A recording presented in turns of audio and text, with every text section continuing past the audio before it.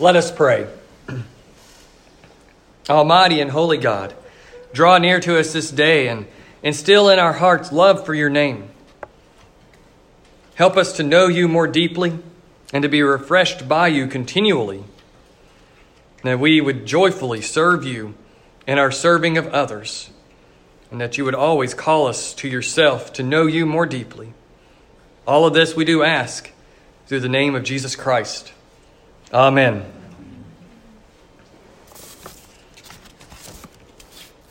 When I was in the third grade, approximately, my memory's a little fuzzy at that point, my mom decided to let me start taking piano lessons. As far back as I can remember, I remember always loving to doodle on the piano that we had, just banging away on the keys and acting like I was playing some song, though I had no clue what I was doing. But there was a love, a desire to do something with that. And so I'd seen my brothers take music lessons. They had learned to play the guitar and were continuing with their lessons, being 10 and 8 years older than me.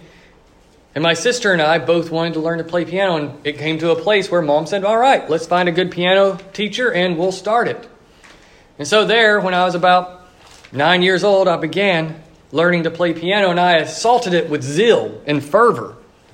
I loved practicing.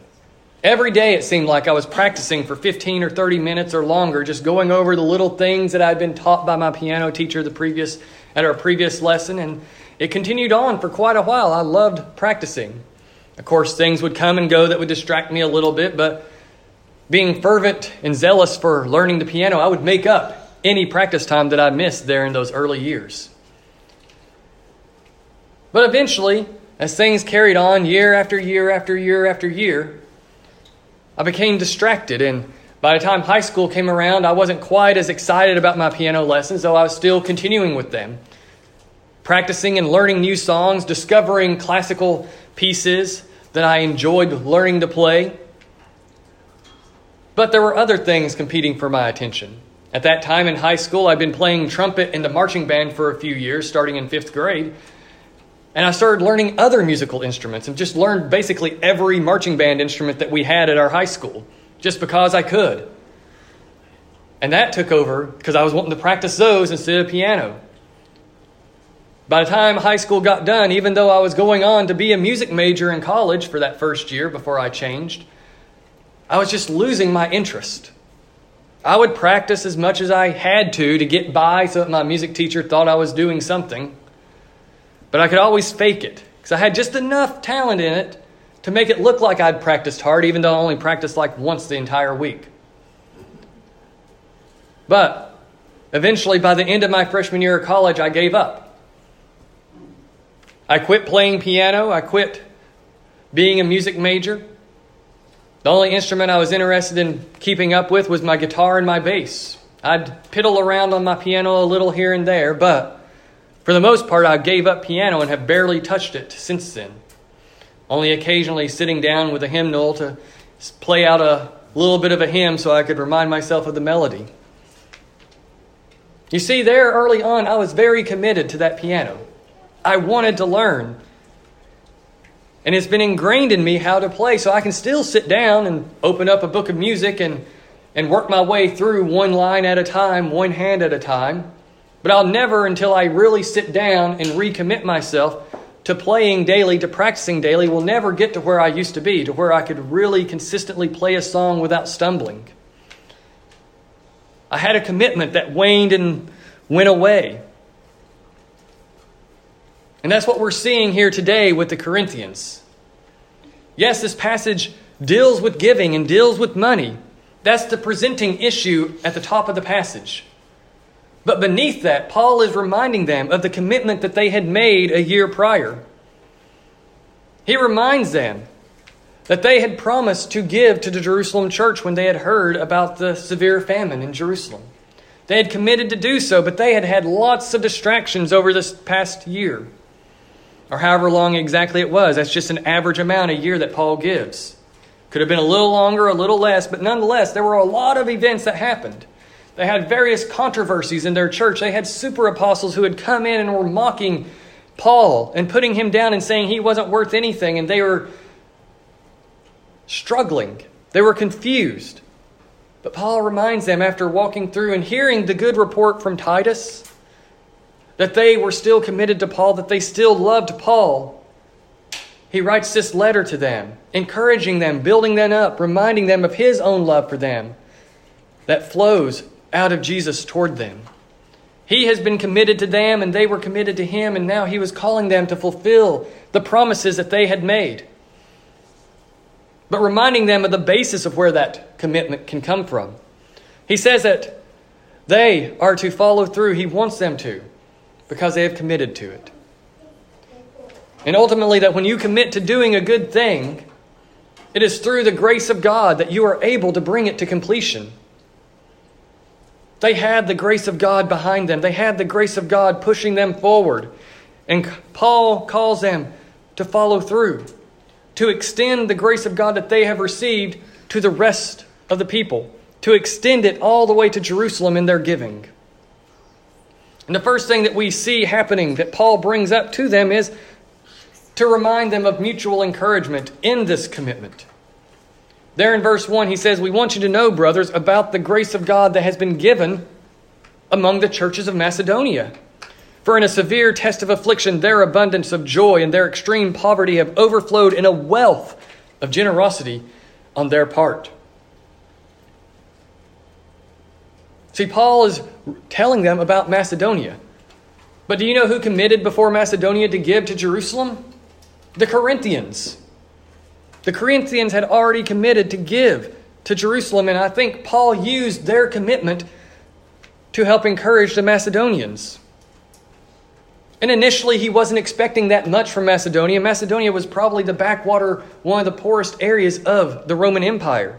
They had dealt with various wars and afflictions and conflicts in years past, and their economy had slowed to a halt. They might be similar in economic standing to Appalachia or the Rust Belt here in the U.S. It was just filled with poverty.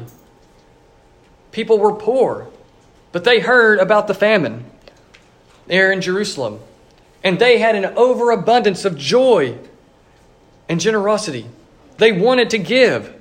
They wanted to pour out whatever they could to help the mother church in Jerusalem, to help the Jews that had become Christians, to build them up, to strengthen them physically, because they had no food. They had little food because of the famine. And Paul says in that mutual encouragement of telling them about the Corinthians and their zeal to collect for Jerusalem, the Macedonians jump up and say, "We want to help too. We're begging you to let us help. We know we're poor. We know we're incapable. We know we have so little. But we want to give as much as possible to help the believers in Jerusalem."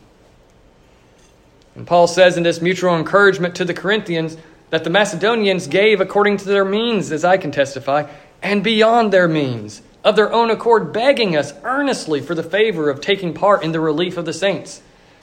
And this, not as we expected, but they gave themselves first to the Lord, and then by the will of God to us.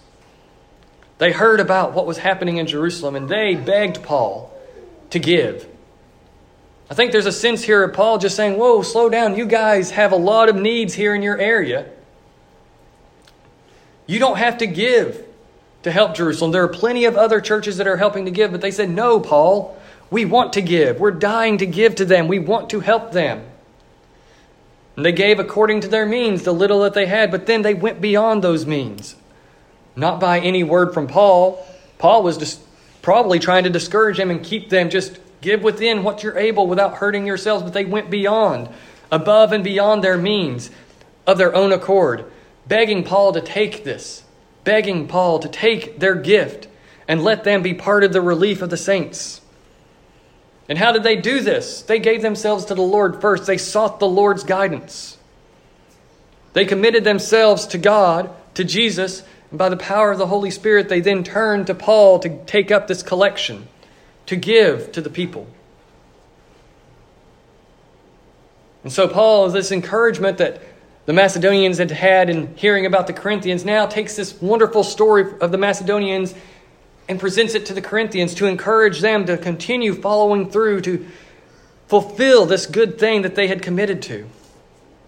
And so Paul says, "We urge Titus that as he had started, he should complete among you this act of grace." But as you excel in everything, in faith, in speech, in knowledge, in all earnestness, in all and in our love for you, see that you excel in this act of grace also. It's all an act of grace here. It flows out of God's grace, and this grace that He has given to them is being extended to the rest of the world, especially to the believers in Jerusalem. Father Charles Erlandson commented about this passage and about all of 2 Corinthians that so much of 2 Corinthians is focused on the Corinthians and therefore us being the presence of Christ in this world to bring about reconciliation, to bring about redemption, to bring about salvation. And here the Corinthians are being given the opportunity to act as Christ's presence in the world in an oh so tangible way. The act of giving money, the act of giving to the church in order to help others. But that is what Jesus has done. He came and acted on our behalf. And so now He calls us to act on behalf of others as His presence, for we are each united to Christ. And as His body, all believers are together bound up in Christ. And so as He has poured grace into us, that grace extends and overflows to others. It extends out of us and reaches out to others. And so, as Paul says in this mutual word of encouragement between the Corinthians and Macedonians, he asked Titus to urge them to complete what they were doing, to extend this act of grace that they have received from the Lord, to extend it as kindness and love and compassion toward Jerusalem. And he encourages them that they have excelled in everything, in faith, in speech, in knowledge, in earnestness, and in our love for you. They have responded in every way to the gospel. They have been given gifts from the Holy Spirit. They have had supernatural knowledge and understanding of the Scriptures given to them. They have had many giftings within their congregations there in Corinth. And so he encourages them, see that you excel in this act of giving as well. For you have committed yourself to these things. Excel in this too.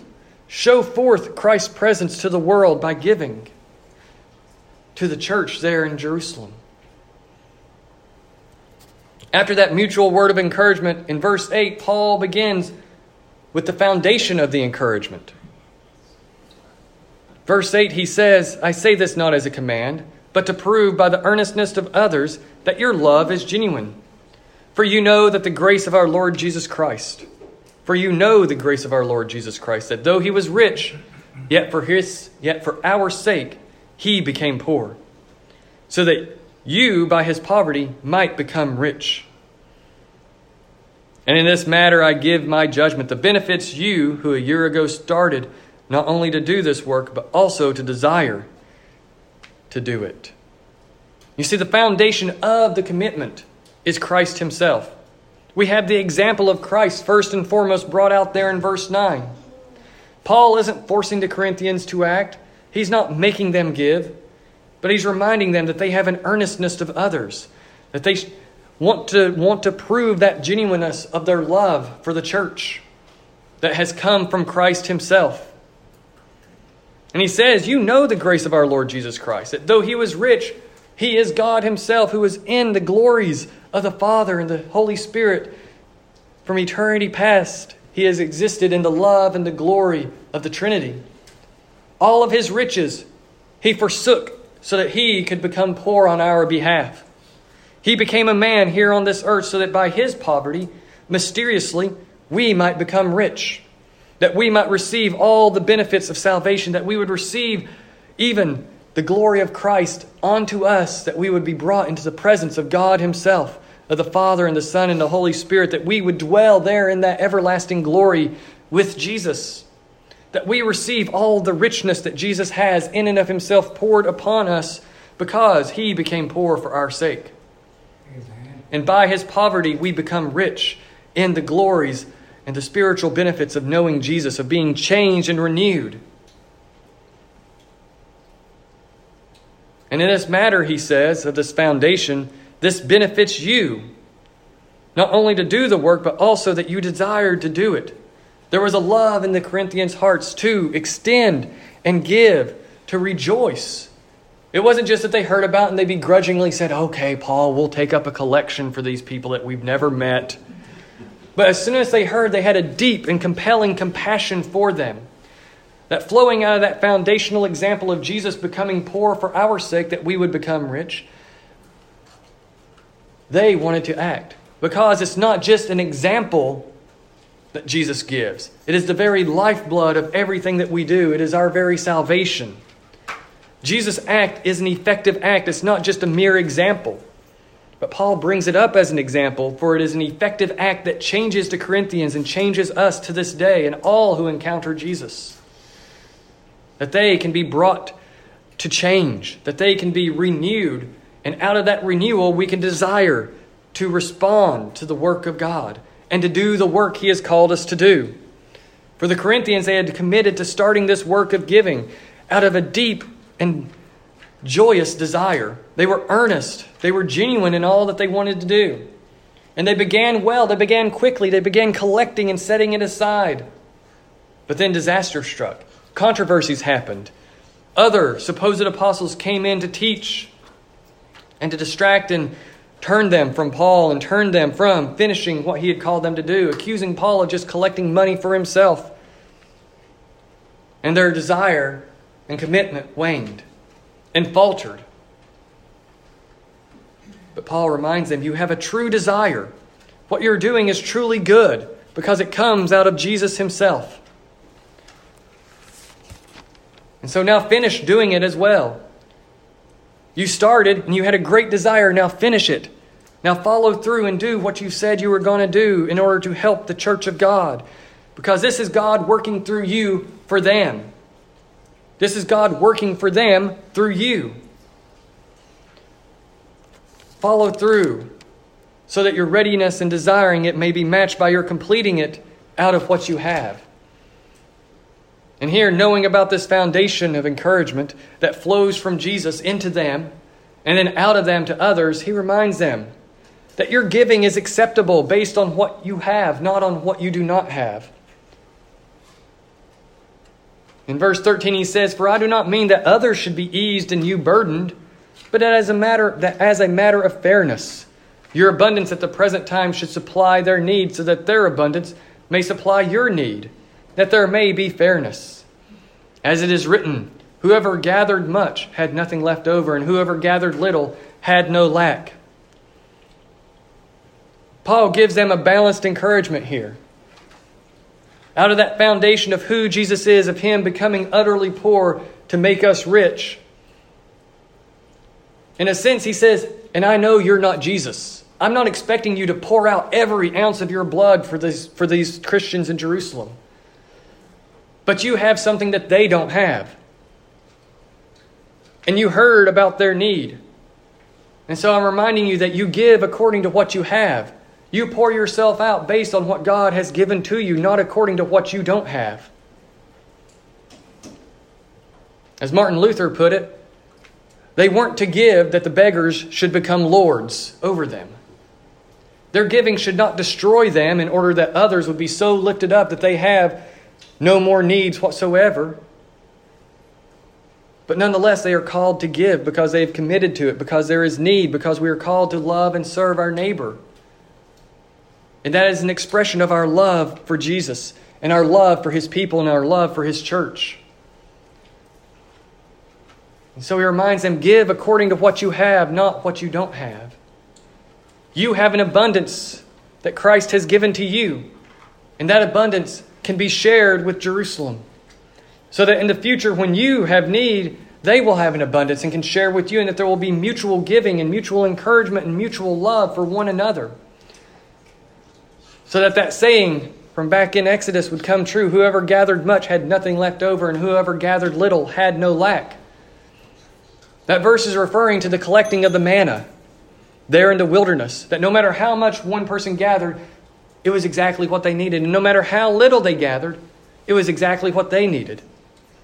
And the way that this works out in this day and age, since we don't have the supernatural manna coming down to us, we share what God has given. Some have more and some have less.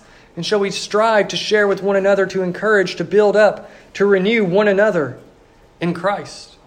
And all of this flows out of that commitment to a good thing. That's the underlying thought here. It's not about the money. Paul wants them to give according to their need because they committed to it. Because they said, we want to help. We want to do this for the church in Jerusalem. And so he calls them to follow through. That's the underlying idea here, is when they committed to do this thing, they had a fervent zeal for it. But there had been distractions that took them away from that zeal that was good, that was planted by the Holy Spirit himself in their hearts. And Paul is stirring them back up, encouraging them to follow through, to give and bring their giving to a completion here. And this is about every area of our life right now. As believers, our entirety is committed to Jesus. All of who we are belongs to Jesus. We do not belong to ourselves, but to Jesus himself. In baptism and coming to faith and walking through confirmation, we have been taken hold of by God, by the Father, the Son, and the Holy Spirit, and he owns us as his people. And all of who we are belong to him, and therefore all of who we are is committed to him. As we walk through this life, we walk through various vocations. We walk through various ways in which we can love and serve our neighbors. And we are called to give out of what we have in that, out of our talents, out of our abilities, out of our relationships. We draw near to others and lift them up and draw them to Christ. We all have different kinds of gifts and are called to give of those gifts to the church, to give to the benefit of others, to other believers. And so we are called to follow through on our commitment to being a believer, that the Christian life is all about our entire being poured out in all areas of our lives, depending on the Holy Spirit to increase our zeal, to increase our diligence, to increase our genuineness in everything that we do. Just as the Corinthians had genuineness of heart, we too are called to a genuineness of heart in serving our neighbor. And by serving our neighbor, we serve our Lord.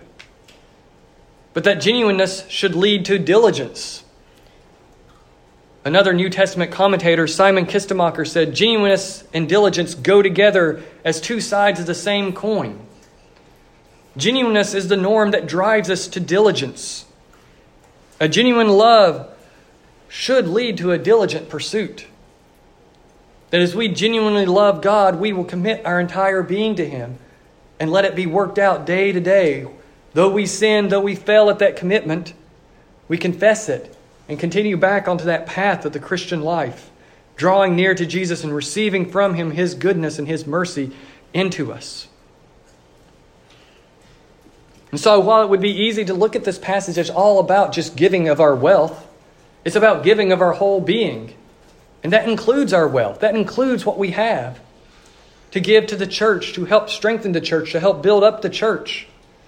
But it's not just money that God is interested in. He is interested in our very hearts, that our hearts be given to him. And out of that heart, out of that love that has been placed in us, that is returned back to the Father in Jesus, we give of whatever else God has given us in this world. We begin working to give more and more to the Lord by giving to our neighbors, by giving to our fellow believers. And it is by the grace of God that we bring all of this to completion. It is by God's grace in us, his kindness, his mercy, his compassion, poured out upon us who don't deserve it. He gives us his kindness and mercy that we would be pushed forward to complete the work that he puts into our hearts, into our minds, that he reveals to us through his word. He puts into us the ability to do that, that his grace would flow through us to others. He desires for us to be poured out as a thank offering before the world, just as Paul speaks of being poured out as a thank offering before all the world, bringing people to Jesus. God is working through us as the presence of Christ in this world to make him known, that his benefits of salvation and redemption that have been won in Christ can be poured out upon all of those who draw near to Christ. And so as we have drawn near, God gives us grace to keep drawing near. And that same grace sends us out to complete the work he has given us to do. Later on, after we've received communion, pay attention to that post-communion prayer. For there is the work of vocation. There is the Christian life. Send us out to do the work you have given us to do. You have appointed good works. Now send us out after giving us the body and blood of Jesus. Send us out renewed to do your work, recommitted, rebuilt, refilled with your grace, so that we can complete what you have called us to.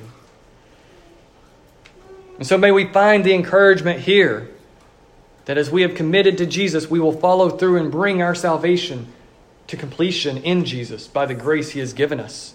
That Jesus is our foundation. He is the one upon whom we rest, and He is the one who gives us the strength to follow and to go and to complete what He sets before us. And so may we follow Jesus and know that as He became poor, we became rich, and He calls us to give of ourselves that others would become rich in Jesus too. In the name of the Father, and the Son, and the Holy Spirit. Amen.